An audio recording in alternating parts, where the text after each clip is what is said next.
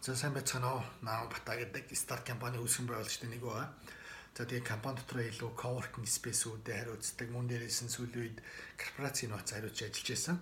Тэгээд яг одоогийн байдлаар бас яг параллелаар Join Me-ийн мэн гэдэг илүү аялал жуулчлалыг IT-тэй холбоод хэрэглэгчийн зуршлыг өөрчилж байгаа компанитай хамтарч ажиллаж байгаа стартаптай. Тэгээд үүнтэй холбоотойгоор яг энэ стартап төр минь юу болж байгаа тэр сонирхолчнаас та бүхэнтэй хуваалцахаас энэгүй стартапыг баян хийж гэж шийдлээ. Гол санаа авсан зүйл нь юу вэ гэхээр Okage-ийн Moon Publishing гэдэг Instagram page дээр явагдаж байгаа одоо Lean Startup гэдэг номтой холбоотойгоор та бүхэдтэй богино хэмжээний одоо стартапын талаар мэдээллүүдийг хүргэж байгаа. Хамгийн сүүлд болохоор яг гарааны бизнес гэж юу вэ гэдэг талаар өөрийнхөө бодлыг хуваалцсан байгаа. Тэгээ үүнтэй холбоотойгоор би бас өөрийнхөө бодлыг хуваалцах гэсэн юм аа. Тэгээ миний бодлохоор юу байгаа вэ гэхээр компаниг илүү одоо юу гэдгийг би болохоор гадналаас нарах юм бол бүгд л стартап гэдэг бүтцтэй яваад идэг, гарааны бизнес гэж нэр томьёолоод идэг. Гэхдээ тэрэн дотор байгаа одоо тэр нэг шин чанараар нь яг тэрийг стартап гэдэг тэр яг одоо механизмаар нь хийж гинүү гэдэг дээр нь би ялгаж үзэх гээд байгаа. Тэгээд тухайн байгууллагын одоо юу гэдэг яг тэр нэг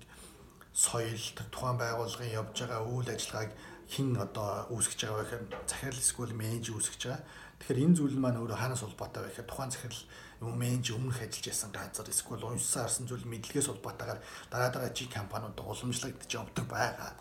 Тэгэнгүүт энэ дэр юу ажиллаж байгаа юм бэ? Яг стартап гэдээ бүтцээ аваад үзэх юм бол зах зээл бараа бүтээгдэхүүнийхээ нийцлийг хайж байгаа юм бүтц байгаа. Тэр нь өөрөө тодорхойгүй биний хийсэн хүн аав нь авахгүй мэдэхгүй. Тэгээ маш олон зүйлийг хурдтайгаар турш үзэх хэрэгтэй болдог. Тодорхой хэмжээний одоо санхүүгийн чухал одоо нөөц бололцоо бага байдаг, хүмүүсийг худалдаж авч чаддаггүй байдаг. Дээрээс нэг хүн олон юм хийдэг ч юм уу иймэрхүү юм одоо зүйлүүд байдаг. Тэгэхээр үүн дээр үндэслээд одоо 3-4 шин чанарууд гарч ирж байгаа. Нэг талаас болонгууд яг зөв одоо бүтцтэй би стартап гэж хэлэгдэх юм бүтцийг өөрийнхөө тайлбарлаж үзэх гэдэг. Нэгт нь entrepreneurship соёл байх хэрэгтэй. Entrepreneurship соёлыг яаж олж авахын тулд гэхээр entrepreneurship соёлтой газар өөрөө тэр компани маань байрших хэрэгтэй байна. Тэгээд энэ дөрөөр ерөөсөө юу гэхээр барыг мэдлэгээс ахуулаад хоорондын мэдээлэл солилцож байгаа байдлаас ахуулаад бүх зүйл нь өөрөө. Тэгэхээр энэ амар чухал. Хоёр дахь нь юу гэхээр тухайн байгууллагын менежер мөн захирлаас боолоод байгууллагатаа одоо буулгаж байгаа тэр соёл нь өөрөө маш чухал байдаг. Буюу байгууллагын дотоод дүрм соёл байдаг. Тэгээд жишээ нь одоо манай стартап нийтдээ 7 том дүрм байдаг. Тэр нь өөрөө заавал одоо юу гэдэг компани дүрм одоо юу гэдэг гэрэн дээр ороогүй ч гэсэн бидгээд юм бий бишиг тухайн юм чийдэлсэн байдаг. Энэ өөрөө яг стартапыг явуулах механизмд маш юм хэрэгтэй юм 7 шиг юм дүрм байгаа. Дүрм гэх юм уу одоо соёл гэх юм уу тий байгаа. Мөн дээрээс нь 3 дахь зүйл нь болохоор хурд дээрээс маш хурдтай байх хэрэгтэй. Маш одоо юу гэдгийг бид хэд сарын дотор 4-5 юм хийж туршиж үзэхгүй эсвэл 10-20 юм туршиж үзэхгүй гэдэг. Тэгэхээр бид тэр нэг зах зээл бараа бүтээгдэхүүний нийцлээ хайж байгаа болохоор маш их зүйлийг яг хурдтайгаар туршиж үзэх хэрэгтэй болж байгаа гэсэн үг энэ байгаа. За тэгээд мэдээж энэ дээр хамгийн сүүлд нь урт хугацааны сэтгүү гэж юм байна. Энэ одоо жишээ нь илүү одоо яг IT компаниудад ажиллаж магадгүй. IT компаниуд ямар нэгэн зүйл рүү ороод тэгэхээр илүү бүр юм дид бүтц экосистемээр шийдэхээсээр аргагүй болдог. Монгол улсад энэ нөр өмнө хөгжөөг болохоор тэгээ энэтэй холбоотойгоор бараг хууль эрх зүй дээрээс нь салбарын экосистемийн бүх тоглогчдыг хөгжүүлэх ч гэдэм иймэрхүү юм руу ордог учраас тухайн байгууллага урт хугацааны сэтгүү менежер хүнд ялангуяа урт хугацааны сэтгүү маш чухал байдаг. Тэгээ урт хугацааны сэтгүү суугаад ирэхээр тэр хүний бодол сэтгүү яриа хүртэл маш өөр болдог тийм.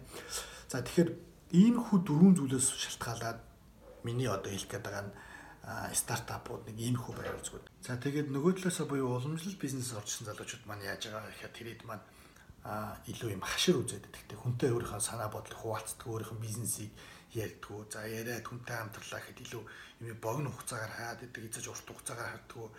Дээрээс нь илүү тийм бизнесмен биш илүү 8G стилээр байх гэдэг ч юм. Иймэрхүү ингээд ийм сул талууд ажиллаад байдаг. Тэгээд эндээсээ шахал асуудлаар хүнтэй ярилцахгүй болохоор чи өөрийнхөө бизнес модель хүн итгэцэн байдаг. Тэгээд бизнес модель дээр тэр хэд маань явуулахаар илүү одоо юу гэдэг ингээд илүү юм нөхцөл бүтцээр явчихдаг. Ерөөсөө тийм ингээд мест болгон дээр хүн аваад эхэлчихдэг. Дээрээс нь мөнгө гамгүй үрээд эхэлчихдэг. Тэгээ мөнгө дуусаад ирэхэд дараа жилийн санхүүжилт босгоод ийм даваан дээр тулаад ирдэг ч юм уу. Ингээд иймэрхүү нэлээ ийм олон асуудал тулгараад ирдэг. Тэгээ түүнийхээ буцаад орох юм бол бизнес модель буруу байдаг. Асар их мөнгө зарцсан байдаг.